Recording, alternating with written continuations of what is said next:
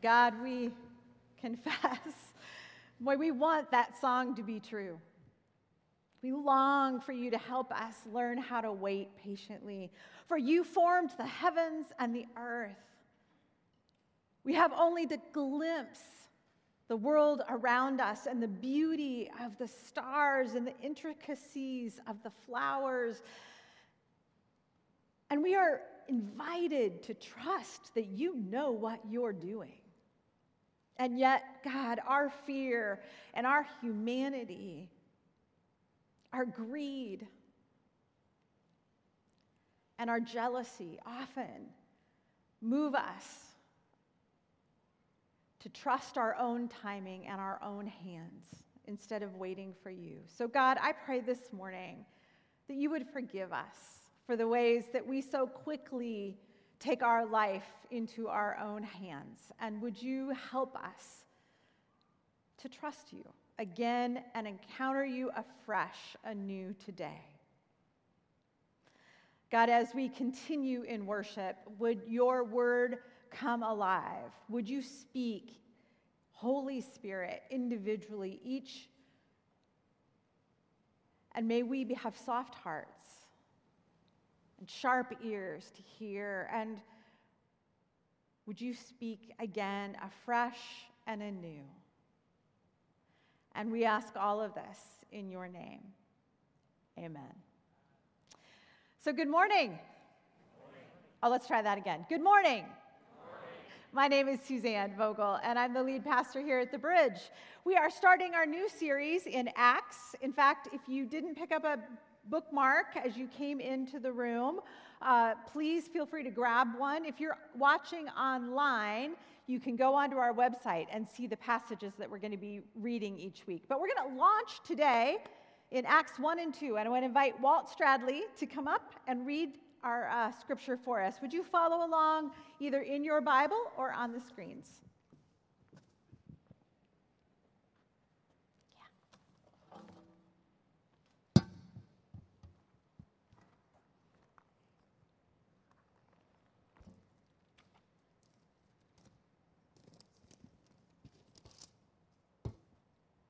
Acts chapter 1, Jesus taken up into heaven. In my former book, Theophilus, I wrote almost all that Jesus,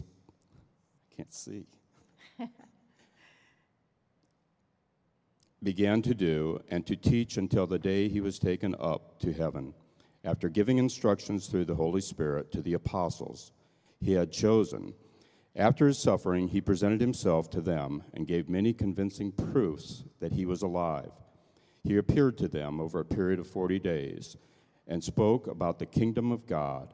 On one occasion, while he was eating with them, he gave them the command, "Do not leave Jerusalem, but wait for the gift my Father promised, which you have heard me speak about. For John baptized with water, but in a few days you will be baptized with the Holy Spirit." Our second scripture reading is from Acts chapter 2. The Holy Spirit comes at Pentecost. When the day of Pentecost came, they were all together in one place. Suddenly a sound like the blowing of a violent wind came from heaven and filled the whole house where they were sitting. They saw what seemed to be tongues of fire that separated and came to rest on each of them. All of them were filled with the Holy Spirit and began to speak in other tongues as the Spirit enabled them. Now there was staying in Jerusalem God-fearing Jews from every nation under heaven. When they heard this sound, a crowd came together in bewilderment, because each one heard their own language being spoken. Utterly amazed, they asked, "Aren't all these who are speaking Galatians? Then how in each of us hears them in their native language? Parthians, Medes, Elamites, residents of Mesopotamia, Judea, Cappadocia, Pontus, and Asia, Phrygia, Pamphylia, Egypt, and parts of Libya and Cyrene, visitors from Rome, both Jews and converts to Judaism, Cretans and Arabs. We hear them declaring the wonders of God in our own tongues. amazed and perplexed that they asked one another, "What does this mean?" Some, however, made fun of them and said, "They have had too much wine." This is the word of the Lord. Thanks be to God. Thank you, Walt. Well done on all of those places. So, I grew up wanting to be a teacher. My dad was a teacher, and I adored him. And so I would line up stuffed animals in my room and teach lessons. I loved to go to my dad's classroom and help set up for the new year. I went to Drake University as an education major, fully intending to teach juniors in high school how to love Shakespeare. It was a noble dream. I had a plan. It was a good plan. And very honestly, I thought it was God's plan. The only problem? Well, it didn't line up with God's plan. Now, today we begin the book of Acts. And right out of the gate, the disciples have a plan. Jesus tells them that the time has come. They're supposed to go to Jerusalem, where they're going to be baptized by the Holy Spirit. And their very first question out of their mouths is, "Lord, is this the moment when you're going to bring the kingdom?" Their first picture of what is going to happen with power is that they will get political advantage. The time will have come for them to flex their muscle and get back in charge. And Jesus has spent a lot of time convincing them that he's actually risen and that he's talked about the kingdom. So I understand the confusion. Power is on the way, and they have a plan. The only problem? Didn't line up with God's plan. In fact, Jesus looked at those gathered, and he said to them, Oh, no. I have a whole new purpose for you. I know you have plans to take over Rome and have political power, but that's not my plan. So don't go back to your old way of life. He says, don't get ahead of me. Instead, go to Jerusalem. Wait together. And I'm going to pour out my spirit, and then I want you to go. Don't make your own plans. Don't do it in your own power. You have one job, people. Wait. Wait for the Spirit. Surrender your plans, your dreams, your pictures of what's going to happen next, because what God's going to do next, they could have never imagined. What God's going to do next, there was no way you can come up for that on a strategic plan. There is no way they could have understood what was coming next. God was going to take a marginal small group of relatively uneducated men and women and make them into an international, multi-ethnic movement that would cross national, political, socioeconomic, and even time borders. No, their picture was way too small. Way too small. Now, let me just ask for a minute, how often do you and I long for God to hear our plans? To fulfill our expectations and wishes? My guess is that there are many a plan that you have had that God shook up, redirected, and maybe you can't see it yet, but I suspect that your picture, your dream, well, it was smaller than what God had in mind. And so instead, God looks at me, looks at you this morning as we jump into the book of Acts and says, my timing, my purposes, my power. He says to me for sure, and maybe to you, slow your roll. Because if you get too far ahead of me, you're going to miss what I really want to do. See, part of why I wanted to be a teacher was because I had no picture that I could be a pastor. None. Women didn't do that where I grew up. And so my picture, while noble and good, too small. God had pictures I couldn't even envision yet. And if we will wait and surrender, well, God might shock us with what happens next. It clearly shocked the people in the room in Acts 2. Could we agree upon that? I think we lose the strangeness, the weirdness of that moment because we've gotten a little bit familiar with it, at least those of us who've spent a lot of time in the church. See, chapter 2 opens with Pentecost. And if you were here last week or you listened online, well, you know that I talked about feasts that God had mandated at various times that the people of God would gather together to celebrate. And Pentecost is one of those feasts. And so hundreds of thousands of Jews would have traveled to Jerusalem from all over the world. In fact, they think that the city of Jerusalem would have at least tripled, maybe quadrupled in size. They would have come from what was all over the known world.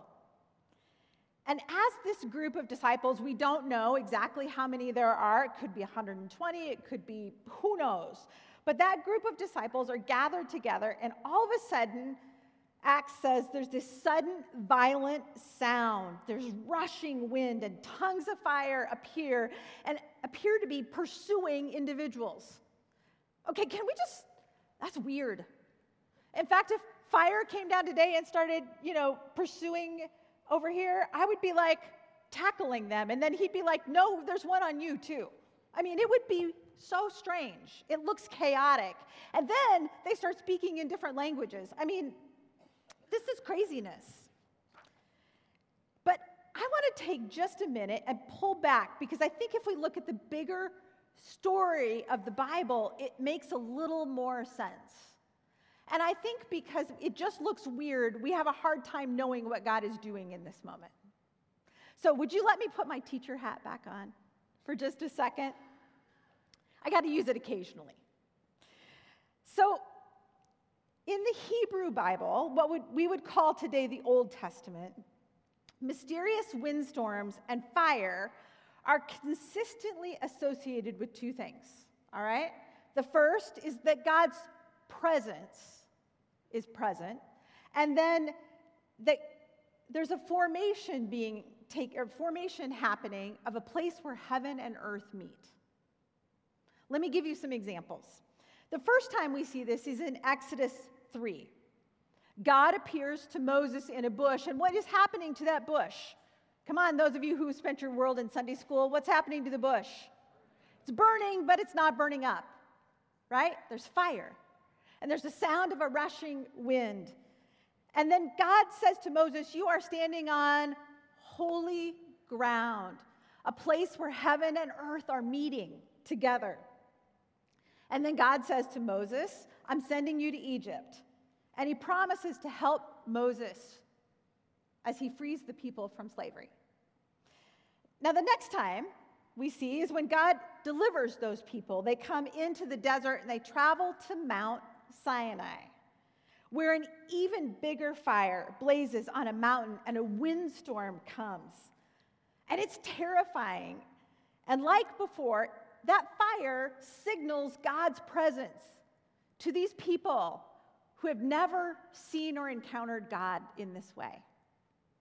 Heaven and earth are coming together again, and God says, I'm sending you forward. Follow me. I will be with you. I will lead you. I will guide you. And God assures them that he's partnering with them for their good. Now, later, God instructs those same people to build a tabernacle. That's a weird word. Say it with me. Tabernacle. 1, 2, 3. Tabernacle. See, I have my teacher hat on. You're just going to have to live with me for a minute, all right? A tabernacle was a portable temple. It was a tent so that God could tell the people, I am with you no matter where you go. And once they got it built, well then God filled it in this really dramatic way with, what do you think? Fire and wind. And so it told the people in a very visible way, I am with you, and heaven and earth are meeting. And once again, God says, I'm going with you. I will lead you with a column of wind by day and what? Fire by night. And then hundreds of years later, when God asks Israel to build a permanent temple in Jerusalem, that same fire shows up as God's dwelling glory.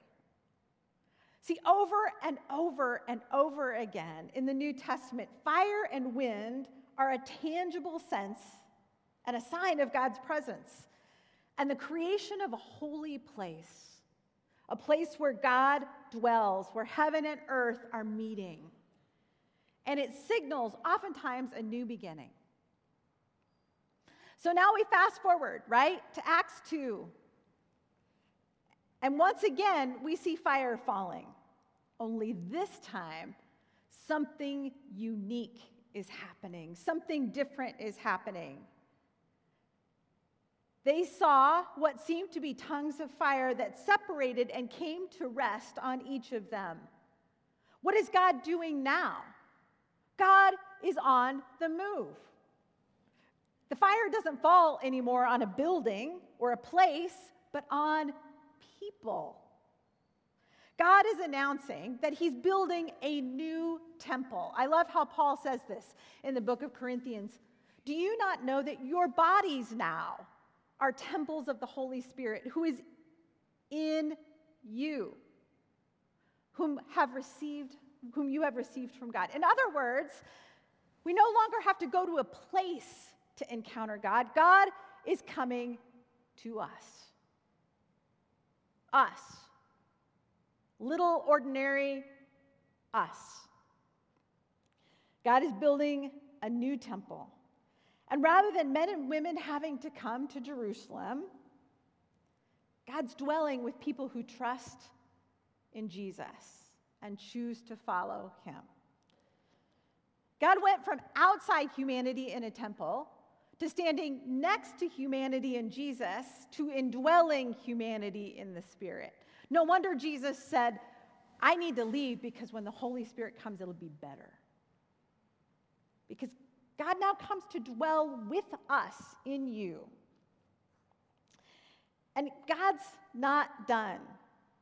Not only has God come near to this small group of people in this room, well, what's happening there very quickly spills out into the street. The scene shifts because the Spirit wants everyone to hear the wonders of God in their own language. Everyone. Nobody gets left behind. So he empowers ordinary women and men from all walks of life to share what God has done in ways that people from around the world can hear. Because they're in Jerusalem, but where do they go next? To Jerusalem and Judea and Samaria and Mesopotamia and Cyrene and Egypt and Asia and Rome. Do you see what is happening? God has started a fire, and then he's going to send the fire. God is fulfilling God's purposes in God's timing and in a way that none of the disciples could have probably ever imagined. See, God is on the move, pouring out, doing more than they could have ever asked or imagined. And I think I want to ask you this morning, what if God is still doing this today? What if we gather here on Sunday mornings not because this is where God's presence lives? Yes, we encounter it differently when we all gather together, but what if the objective wasn't only to get people here so they could encounter God? What if God wants to meet people right where they are? in whatever culture they're in whatever language they speak. By the way, because did you notice that when God moved, he didn't abolish difference, he honored difference? Did you catch that? See, the miracle of the Spirit could have been that the disciples spoke and everybody understood one language. The Spirit could have brought unity, but instead the Spirit comes and says, oh, no. I understand that you're different than you. And you are speaking a different language than you. And, oh, by the way, you 13-year-old, you speak emoji. I don't know how God does that, but I think God does. So God says, I'm coming and I'm going to honor your differences. I'm going to speak your language. Because let's be honest, your neighbor next door looks different than my neighbor next door. And God planted you right where you are with the neighbors who are around you so that you could be the fire of God and speak their language. And God has you golfing. I'm looking at this area right here. Maybe God has you golfing with people because you speak their language. You know how to talk golf. And you can talk about what God's doing in your life in a way that they can hear, but they may not be able to walk through these doors. God may need you to talk about what God's doing in your workplace, next to a person who doesn't ever want to walk through these doors. Or maybe somebody who's in your retirement complex or at your school or in your workplace. All I know is that God pours into you, brings you here to encourage you and empower you, and then sends you out to be God's presence, to be a place where earth and heaven connect in you. Isn't that wild? You carry God's presence. And by the way, we're only getting started. It's going to be like chapters to figure out how this looks, and we're going to talk about what it means to, talk about what God is doing in ways that aren't weird and don't involve a track. We're going to get there. But today, I just want you to hear, your dreams are too small. Our picture of what God has called us to as a church is too small. Our sense of where the presence of God is too small, because if we think it's only here in this room, then we're thinking temple. And God's thinking